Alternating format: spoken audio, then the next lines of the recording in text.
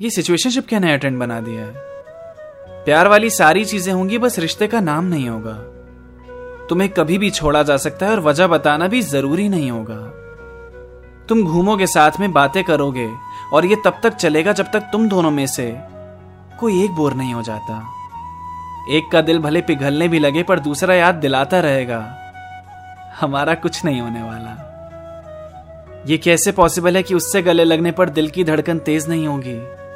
प्यार भरी बातें कोई कर रहा है तो फिर कैसे मोहब्बत महसूस नहीं होगी। मुझे तो समझ ही नहीं आता है कंसेप्ट सिचुएशनशिप का। 4 महीने का फन, फिर ये सदमा लंबे समय का। प्यार कर तो रहे हैं लोग पर कोई निभा नहीं रहा है। इस बात पे एक शख्स को छोड़ रहे हैं कि अब पहले जैसा मजा आ नहीं रहा है। ये कैसी होती जा रही है प्यार की डेफिनेशन। मेरा YouTube चैनल भी है, उसको भी सब्सक्राइब कर दो, राइम अटैक्स। और मुझसे इंस्टाग्राम पे कनेक्ट हो जाओ @Abhash19।